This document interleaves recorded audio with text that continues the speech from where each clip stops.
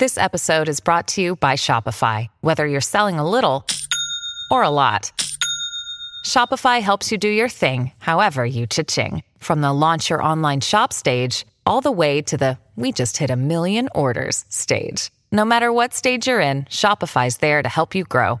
Sign up for a $1 per month trial period at shopify.com/special offer, all lowercase.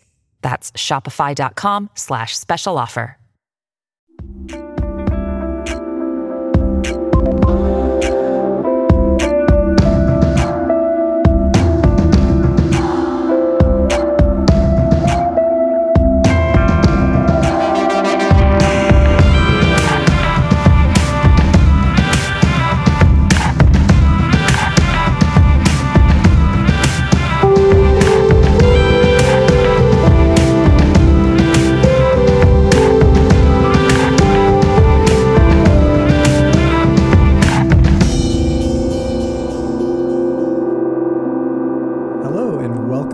Studio Secrets A to Z. I'm Anthony J. Resta, and I'm here with audio guru Bob St. John, and we're going to be celebrating the track Michael, You've Got a Lot to Answer For on the Medazzaland album. This is going to be our final podcast on the series, and we're ready to jump in. I guess we'll listen to Michael, You've Got a Lot to Answer For first, and then we'll just dive in. Hey, Bob. Absolutely. Let's hear it.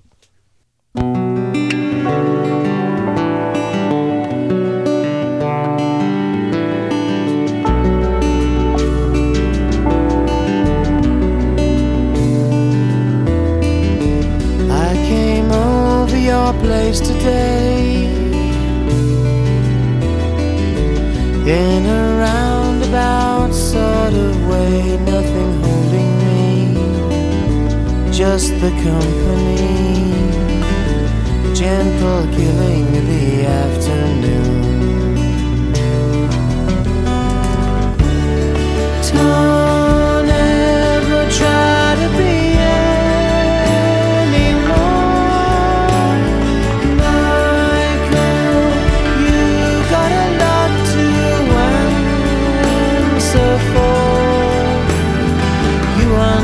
some of the doors to my soul.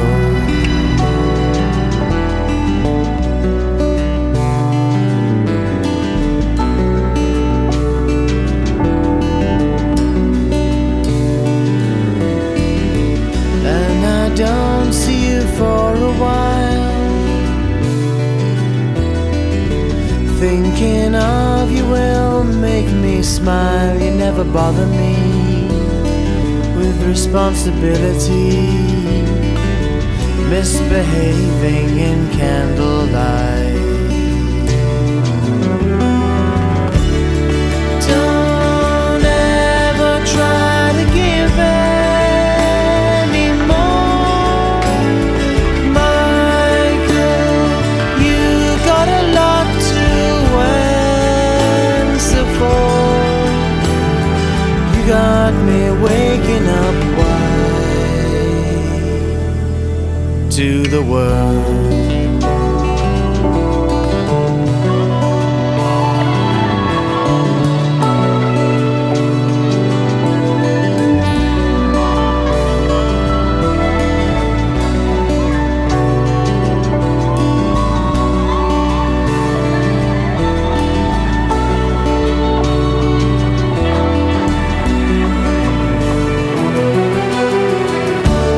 Trust you to get caught up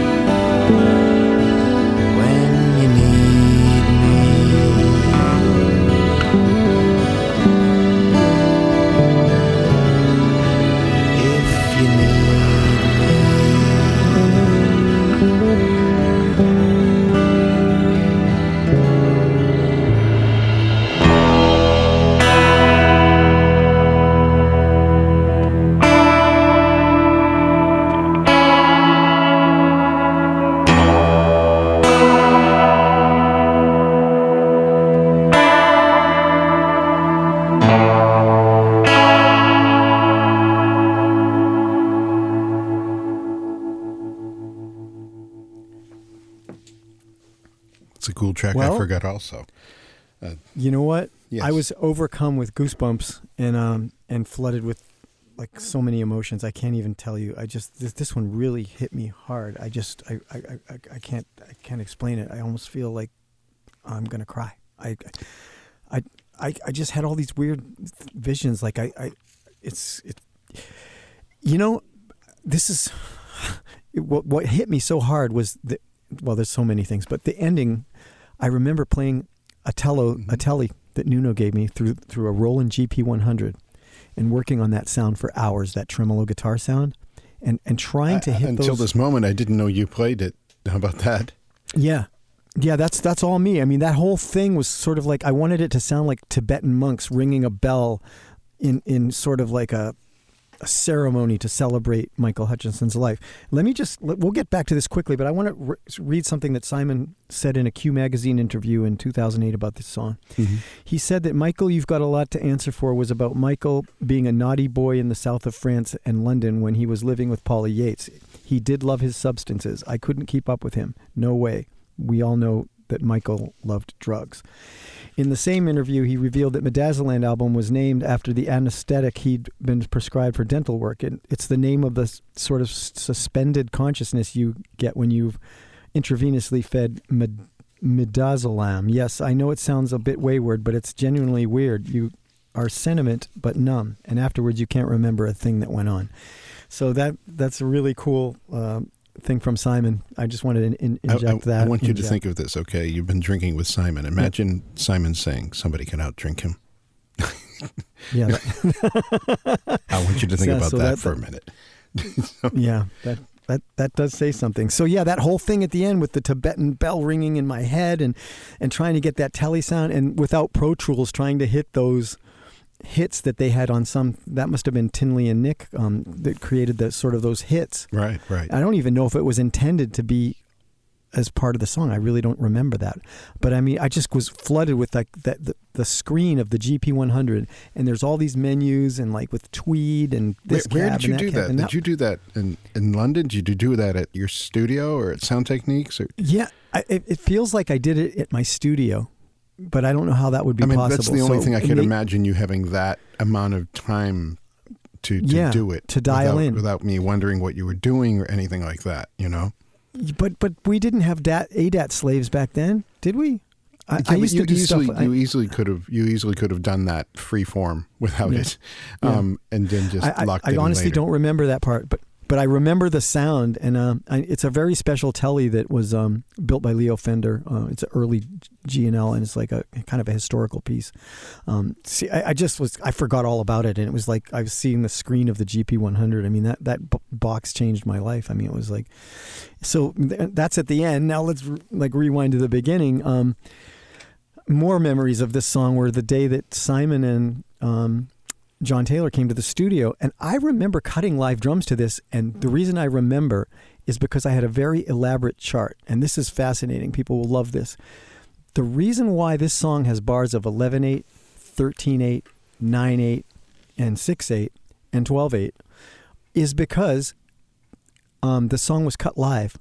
Simon sang through SM57 in the studio to Warren playing an acoustic guitar, and because Simon kept sort of shifting his lyrics and the way he was singing it, and Warren was just playing along, it ended up mapping it out that way.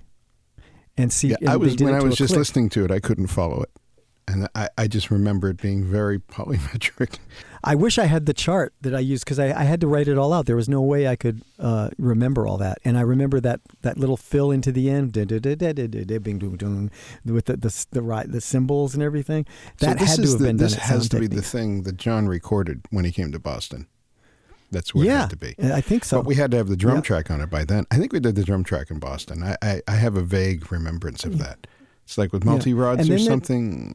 Yes, yeah. You can hear it. And what a great kick drum sound you got. Do you remember how you did that? That was your Noble and Cooley, correct? Yes. And wow, I think that was actually your drum. It wasn't any sample tomfoolery or anything like that.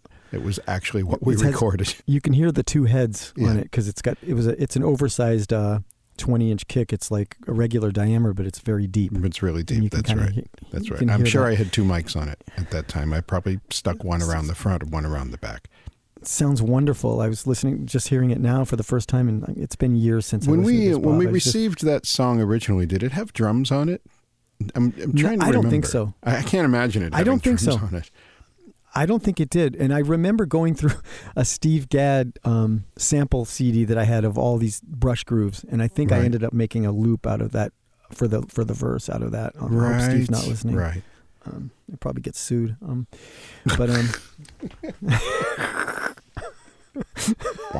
Steve, we love you. All right. Yeah, let's change the subject. I don't know anything about any drum grooves. Yeah, me neither. I still have the DVD. So that was the drums, and then now Ted Paddock must have recorded. Ted John recorded Next that. Door. I remember that vividly because we were so deep and out of my mind at that point. It was right around that time, and I don't know why I wouldn't want to record that, but I don't think my head was around that. That's really what it was. See, we were not witnesses to that, so it's really hard. I've been in a few not arguments, but like I've had fans DM me and say, John didn't play on that. And it's like, we weren't in the room. So, and No, hearing it now, I'm positive that was John. That's what we had to do when he was there. I can't think of anything else he would have recorded except that. Great bass sound. Yeah. Yeah. Why do I have a funny feeling that we played part of it together in the studio? Why do I feel like he was there? It's a strong possibility. Maybe I'm just fantasizing. No, but the thing is, I remember thinking, I remember being nervous and thinking, oh my God, I'm going to play with John Taylor. I remember thinking that, but I don't remember actually doing it. It's so bizarre. But somebody had to be in with Ted. We wouldn't have just left that on its own. We might have been just jamming ideas or something, and then Ted recorded it in the other room. Yeah. I just don't remember. I'd love to talk to John about it and see what he remembers, because I was kind of hazy at that point in time, at that particular day. That's why I'm so emotional about this track. Yeah. And there's so much going on. It's just so lush and beautiful, and that acoustic guitar sound is just. I don't. Tell us a little bit about some of the things. When you listen to that track, there's something that, and I remember mixing it. It's very hypnotic, even though it's polymetric, and no carbon-based life form is going to follow that, except you. But you're Tony Tension from another dimension. So, listening to it, it feels like it just floats. It's one of these things where and now I never knew the story of how they recorded it until now. That explains why it feels like Simon's just floating around with the guitar. And when you try to sing to it, you can't. If you're listening to the guitar, you can't. I remember that being an SM57 and being amazed that you got that vocal sound out of a 57. I mean, that alone is a podcast. I mean, why don't you talk about it a little bit? You can definitely get some warmth out of it if you're not screaming into it. And just I've used them before for heavy metal projects all the time. Who was it? I think it was on the Skid Row album. I think it was on the first Skid Row album. It was either 57 or 58. He used Michael Wagner used on his voice because that's what felt best for him to sing to. And I know we recorded bands sometimes where you put mics up. And it's like, which one's going to be best? You actually just never know. And there it is, And it does have a very interesting, intimate sound that's different from the other ones, It's wonderful. I mean, do you remember anything else about the treatment, like the compression and everything, so smooth and beautiful? It's interesting. Listening to it, it's not over-compressed or anything. It just feels like it floats in the track. And that's, I think that's Simon's mic technique on it more than anything. That's the problem with the 57. You can't be like moving around a lot on it because you instantly all the body will go out of your voice. So I'm guessing he just stood there when they were recording. I mean, maybe Tinley could tell you how they did it if he just stood there when either he couldn't have been holding it, but just stood there and sang into it. Yeah, because it's truly something sound. Just caught in time, and when you listen to it, you get that vibe of it. Yeah. And there's kind of a DBX feeling to that compression. Would you have used a DBX? Most likely. That's what I always used a 165 on that stuff. And let me think, if I could just remember where we mixed it, it would be easier for me to decipher right now. Yeah.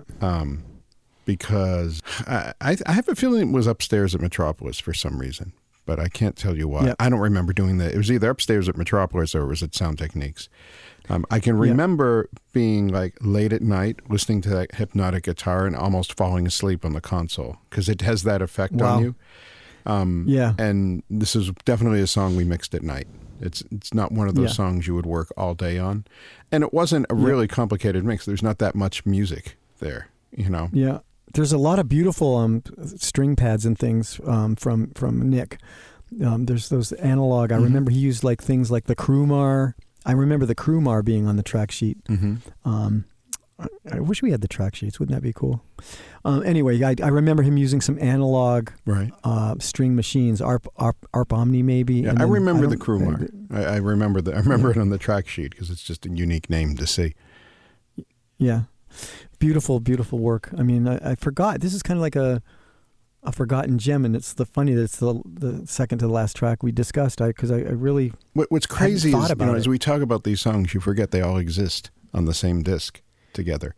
Yeah. It is a very adventurous record to listen to. It's an experience. In the old days when people used to buy and listen to entire records, and people forget that the way an artist puts together a disc is actually very important. It would be like watching a movie with the scenes edited out of sequence. I don't think nowadays where kids just buy singles, they'll have a single that drops and they'll grab that one and they'll grab another one. And you never really get to hear it as conceptually as one thing. When you think of how Simon's description was about the, anesthesia, and you start to think about the record and you start listening to it, it makes a lot more sense to you, doesn't it? That's really cool. That's like we grew up in that era. I mean, I remember like lying on my back on the floor of my room with big, ugly green Koss headphones, like listening to, Dark Side of the Moon from start to finish. Yeah, that's what you would do. And the funny thing is, you hear records like that now, even when you hear just a single song playing on the radio or in a stream, your mind automatically thinks of the track that's to follow or the track that was previous. I don't think we're getting that as much now on discs because people don't listen to them. And of course, you can listen to them out of sequence anytime you like, which to me, from an artistic standpoint, is blasphemy. Would you listen to Medazzaland, skipping Medazzaland first, and just decide I'm going to jump in? I'm going to jump into Big Bang Generation instead. Yeah, no, it wouldn't work. No. It does have a concept album feeling. And people need to realize that it's meant to have that ebb and flow when it goes from the beginning. And it kind of takes you on a journey through the track. This is a good time to interject a couple of... I just got DMs today because I posted on Instagram that episode 5 is up. And like almost immediately I got several DMs from people. And this one really blew my mind. It said, I told my best friend at the time that Medazzaland was like Sgt. Pepper's being channeled from space through the future of Duran Duran. And I was just like so poetic and wild that these people are coming to me with all these wonderful stories. Here's one more. I had just moved to Vancouver and had discovered LSD. And so my first experience with Medazzaland was a complete journey in my head. Those murky, magical swamp sounds that felt like they were littered with pixie dust really was an amazing album, and what you guys achieved with this. That's really flattering. I've got like dozens of these. I'm just saving them all into a folder. I've actually been posting some of them. Cool. It's just wonderful, and I post them with the people's account icon so that they get credit for saying it. So it's just wonderful that this whole thing is opened. Looking back on it, there's definitely, I feel there's some LSD pixie dust in there somewhere. I can picture that. Wow. Even though in our case, I really think it was just cognac and espresso. But now the format on this song, I know most of the songs were 24-track analog or 48-track analog. Do you remember if this was bounced to a Sony, or if it was the way we worked on all of these is they all ended up on the Sony, no matter what they were, because of the Dolby SR. And the thing is that most of the stuff, most of the drum tracks we had tossed anyhow. So we had a 48-track digital running, and a 24-track analog had all of the sounds that we added on it. That was all the stuff that you did, all of the loops. So those two machines were synced because this way you kept them organized because we knew where their files were and where the stuff that we were doing was. I see. Yeah, it was always like that. I remember you. It's tough to do vocal rides when you have a 24-track machine chasing. I was thinking. I was talking to somebody about that the other day, and I'm like, "Wow, you forget." The last time I was in a studio was in 2018 at Criteria, and I was mixing on the 9000J. And even though we were working in Pro Tools, the concept of having a machine chase and then having to work with your automation, and we've forgotten what this was like, because the thing is, when we mix now, it's basically you just push play and you have audio. And you say, oh, I missed that. Then you hit play again and you instantly go back to where you were. No waiting, no locking, no machines going. And then by the time you've got lock, it's past the spot you want to fix. So you keep going backwards. I mean, now at the age of 59, it would take me about a month and a half to mix a song like that because I forget shit like within 15 seconds. But so we tend to forget that can be time consuming. And that was the way all of this stuff worked. We always had to wait for the 24-track to lock with the digital. I mean, digital would start playing, but if the 24-track wasn't there, you'd actually have to just stop and go back and keep going back further. First it was 15 seconds, then it was 20 seconds. And if it was any longer than 30 seconds, by the time I got to what I wanted to do, I was out fishing. So did you ever say, okay, just for doing these vocal rides in the verses or whatever, like let's shut the 24-track machine off so I can just do these rides? Yeah, I've done that. Go back. Well, what I would do is I would just ignore it. It's kind of crazy because while you were trying to work, you'd be trying to write a vocal level in, and the machine would be going, and then you'd say, all right, well, let's go hear it, and it was usually okay. Yeah. I mean, it's no different than having 17 people in the control room having a conversation. It's pretty much the same thing. If you can survive through 4 band members having a loud argument behind you, you can do this. That just reminded me of a story that I probably shouldn't tell, but I will since it's the last episode. I remember one time we were in Studio B in Metropolis, and I don't remember what mix it was. It might have been Be My Icon. I can't remember. But Warren and Simon were in the room, and Warren went out to go to the bathroom and pee or something. And I don't know if it was me or Simon got the idea, let's switch the VCAs to where it says vocals, make that guitar, and where it says guitar, make that vocals. And so we did that to play a joke on Warren, which was really, really mean. So Warren came back and he said, more guitar. And then the minute you push that fader up, which was really more vocals, Simon started laughing so hard he was crying, and he got on the ground and was kicking his feet and his arms and legs. And Warren was so mad, and he walked out of the room. Do you remember it now? I guess it was kind of juvenile. Yeah. What are we, in kindergarten? I mean, that was the only time we did something that dumb, and I hope it wasn't my idea. That wasn't your idea, but I had to be a co-conspirator because I would have been the only person who could swap them. So I'm sure I jumped around. I didn't know it was going to piss Warren off. Yeah, that just happened. I mean, I forgot all about that until just now. Just like this podcast has been really like emotional. It's all these things that it's like we're in therapy of some kind. Yeah. Undergoing treatment. Wonderful. Undergoing treatment. Do you remember anything else, Bob, about the vocal chain or any of the stuff you did with in the studio for mixing? I mean, based on how I did things, that was either a 165 or an LA2. That's the only things that made that sound, that weren't making that constant, thwapping, popping noise that you get out of compressors. That seems to be so popular. Or the C's that rip your head off. Yeah. The letter C's, like certain consonants, it's like ouch. Yeah. I mean, back then we didn't have like a million de-essers to pick from, so I always used the DBX. I think it was the 902 de-esser, whatever, maybe 903. Oh, I remember those. They have a plug-in now that's exactly like it. It sounds the same. Is that Universal Audio?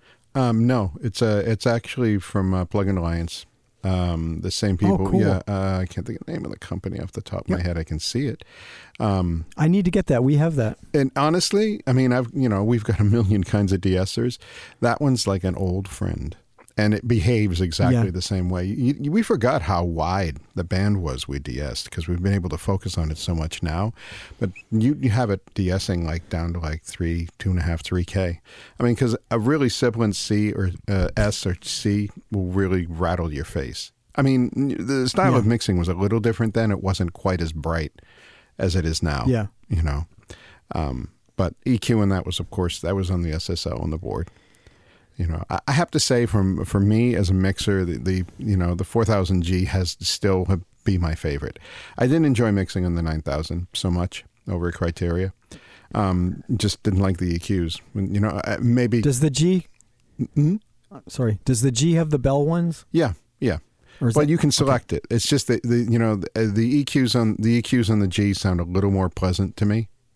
You know, and of course that's, you know, for mixing now, that most of the plugins I use are either SSL, UAD, or Plugin Alliance SSLs, which all sound amazing to me. But they're like that's old friends, and I don't even like the SSL 9000 plugin. So it's a certain quality to it that, and maybe because we mix so many songs through them, that could have something to do with it, that we're just used to it. Sure, you know. But I loved working on that console. I loved working in that studio. It was just such a great time. You know, sometimes I think what it would be like to just go back there and do it again. Yeah. You know, but with the knowledge, you know, when you're young, you don't feel like this is ever going to end, you know. Or the other part of it is, you know, we got to be cool. We got to act like, yeah, of course I work with Simon Le Bon every day. Of course. Yeah. When we really don't. That was funny. I remember the first time I showed up at Metropolis for Thank You, the very first day I arrived at the studio. And like I said, I told you I had a Mac Classic in a bag over my shoulder and an Akai sampler under my arm. Don't forget, and you had your interface too, the MIDI interface. Oh yeah, the Studio 5. Yes, exactly. Studio 4. Exactly. And the guy's like, "Where's your stuff?" And I'm like, "This is it." And that was the beginning. Did I bring my speakers? So many great memories. I brought my speakers. I brought those digital design you speakers did, didn't you? with me. Yes, for Thank You, not for Medazzaland. Okay. Yeah, because what were those? Tell us about those speakers. Those I used those for a couple of years. That goes back to like Extreme 3. I don't think that company's in business anymore. They're like NS10s that didn't hurt your ears. And then by the time we mixed Medazzaland, I was just disenchanted with them. And I mixed there mainly on the Genelecs on the wall and then the Genelecs that were on the console, the 1092s, I think, the ones I use to this day. And I remember when we came back from London listening to it, because the test for all this stuff was in my car, remember? The stereo in my Audi. Your car was unbelievable, that stereo. Oh my incredible. God. Cave your head in. And I was disappointed with the mixes because I got thrown by the Genelecs, which tend to be a little bit too warm in their own way. And I was really concerned about it. But Dave Collins rescued us with that because I love what he did with that record, mastering. It was when he was at A&M still, I think. That's right. And Dave's wonderful. And he used to use the 102 a lot, the Atari. Do you think he did that for these, or did we have Atari? Did you print everything to half-inch? Yeah, everything on that was printed on half-inch at 30 IPS. That's what I thought. They had an ATR. Yeah. That's what you're thinking of, the ATR, the MPEX. Yeah, that's it. And Dave had a hot-rodded one. He had a hot-rodded one. That was really special. And I'm glad we brought him up on the last episode. He should listen to this and realize that I've thanked him a number of times profusely because I remember being like, the mixes sounded very flat to me at home. And it was just, monitoring environment had thrown us off. And once he mastered it, it's like, oh yeah, that's what I meant. Of course that's what I meant. Yeah. This is a good opportunity for young people listening, and maybe it sounds really old school, but, when you have somebody that's got 20, 30 years experience mastering your record on gear that costs more than a house, it does make a difference. And today there's a kind of this feeling like, I can master it myself. I've got them isotope plugins.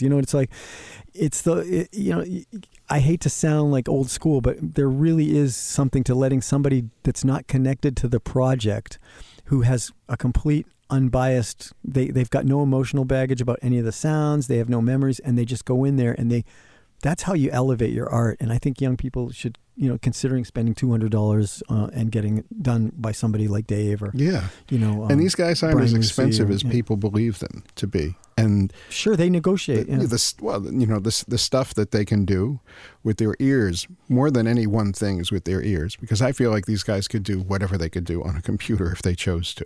It's the same way with us with Right. mixing, same way with us with programming and all of that stuff. It's ultimately your skill is what matters, because I always consider digital to be the great equalizer. I think in analog, if you suck, you can kind of get away with it, but in digital, if you suck, you just suck. And and it makes a big difference. I condone You suck that completely. pristinely. you suck pristinely. You suck, and we can wonderful. really hear Well, that you suck. You're not covering that with 1-800 Bobco Audio. You're not covering that with no analog goodness. Gooiness, yeah. Well, this has been wonderful, man. It's like we really got our stride going on these. We have to do another album. Like I was thinking maybe Dosage or Schizophonic. We'll do some more stuff. Cool. Schizophonic is a story all unto itself. Oh my God, there's so many great stories on that. Makes any We'd have to makes get any new of these records not seem arduous. Well, thanks for coming by, the thing is that, man. and I'm glad we touched on all the stories about the stuff that we did while we were there, because it's the thing is, people see this job as wow, you get to work with famous people and that sort of thing, and that's actually the perk. The fun of it is when you're going someplace, like we were in London for 8 weeks working on Medazzaland, if anybody knows anything about doing records, that's a really long time to mix a record. I mean, we weren't primarily mixing, we were reinventing it. Post-production. Yeah. But the thing is, the time we spent in Chiswick and just going out for breakfast or just going out for dinner and all of that stuff, that's part of what makes the experience, Yeah. And to me, that makes us the luckiest guys on earth. What can I say? And I've really enjoyed this too. Me too, man. That's great. And that's why we need a t-shirt that says different toast. You'll have to go back and listen to all the podcasts to understand what dig that out means. That, that's a and if you do, you'll find that's a Studio Secrets Easter egg. You'll have to find it. Wonderful, man. And I'm going to stay on and do a little bit on Silva Halo, but we'll be in touch soon. And thanks for coming by. All right, JR. Talk Love to you man. soon. Bye. Yeah. So we're going to jump into the second part of the podcast on the track Silva Halo. I did this on a day off with Tinley and Warren and Nick at Privacy Studios in Battersea. So we're going to go into that in a little bit. But first, let's just give it a listen.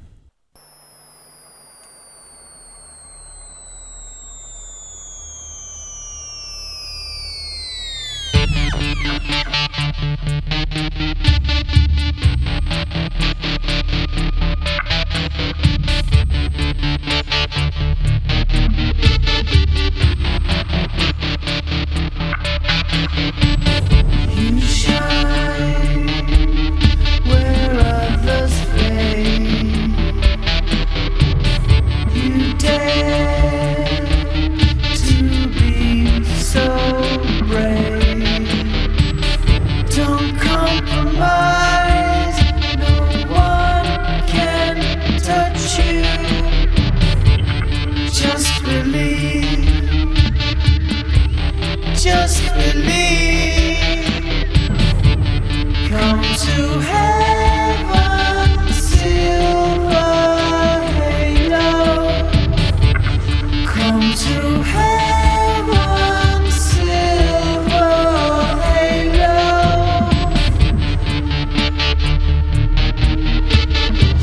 Silva Halo. Silva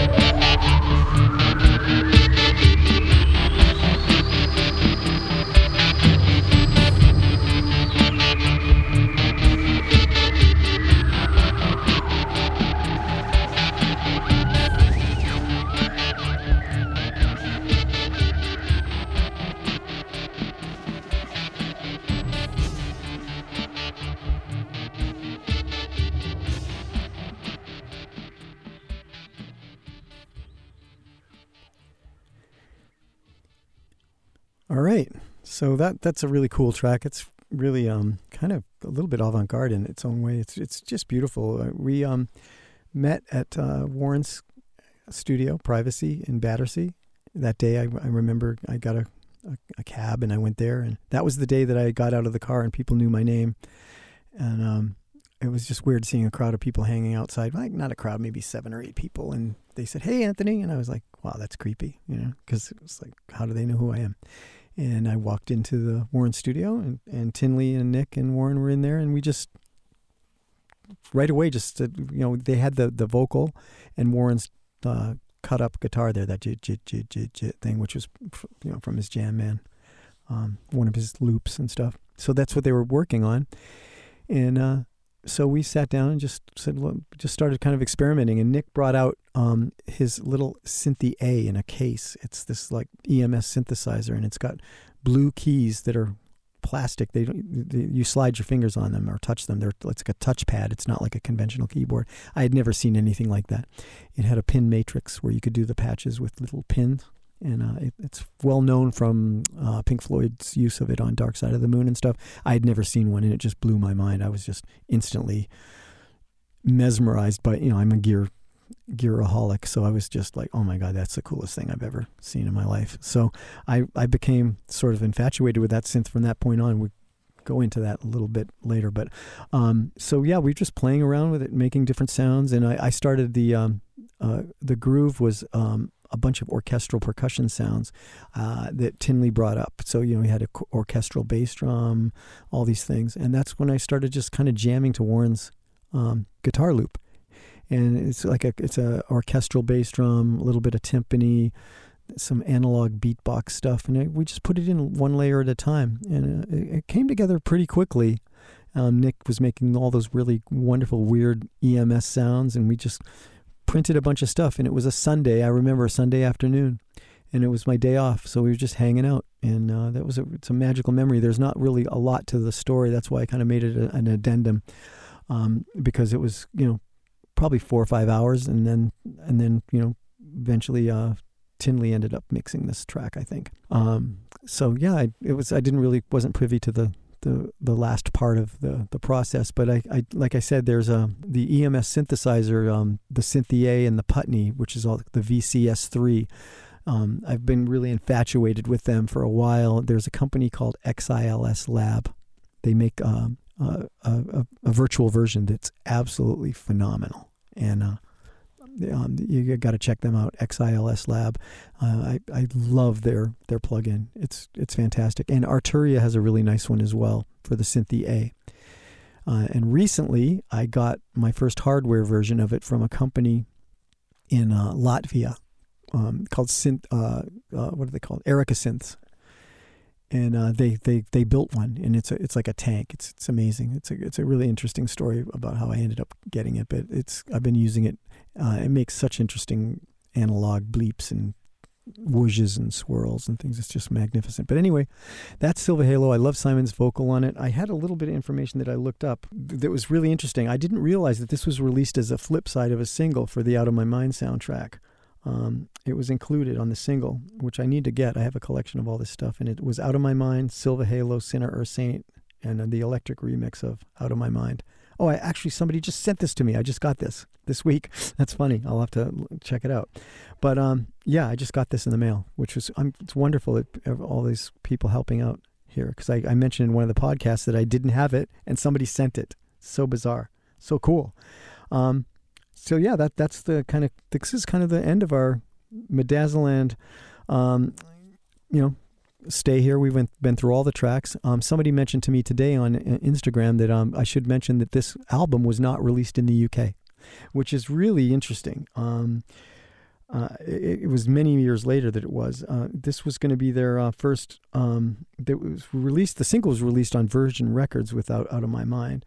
EMI had at that time it was the first time Duran had ever released anything on an imprint other than EMI Parlophone. Capital Harvest for North America, Silver Halo was included. So yeah, it's a historical release because it was like the first time they had ever done something with another label like this. And I don't know what the nuts and bolts of the deal were with Medazzaland not coming out in the UK, but I remember it was a very expensive import from Japan. And a lot of people got those early Japan versions, which have like, bonus tracks and stuff like that.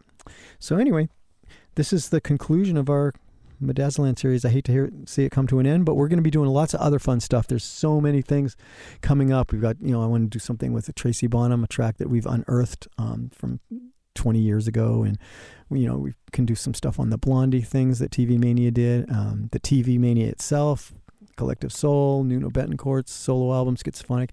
I don't even know where to go next, but I've got a couple of weeks to figure it out. And you guys can check in back on all that, and we'll stay in touch. Thanks for all the wonderful DMs. You can email us at the studiosecrets@az.com. And thank you for keeping in touch. Also, we're going to be doing a really cool special behind-the-scenes room, like a sort of like an insiders club through Patreon to support the channel. So we'll be getting that together shortly too, and there'll be a lot of inside information, content, sounds, samples that we can share, things like that. So yes, stay tuned for more good stuff. Thanks, guys.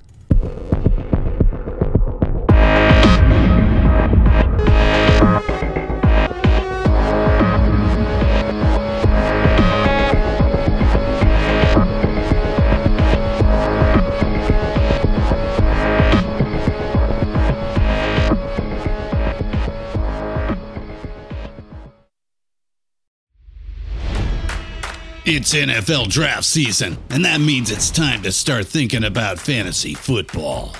FantasyPoints.com features industry-leading experts and prognosticators using proprietary hand-charted data to help you score more fantasy points. FantasyPoints.com is the place to go for whatever kind of fantasy football you play. Whether you play fantasy football, daily fantasy sports, or do a little bit of everything, Fantasy Points has the meticulously researched content to guide you to victory. And why wait for the fall? Fantasy Points also covers the new spring football league, the UFL. Join the guru, John Hansen, Scott Barrett, Joe Dolan, and other massive names in the fantasy football universe with an exclusive offer. Use code Pantheon for 15% off any Fantasy Points package, including the all-in package, with access to every article, tool, and data nugget that Fantasy Points has to offer. That's FantasyPoints.com and code Pantheon for 15% off at Fantasy Points. FantasyPoints.com, code Pantheon. Score more fantasy points.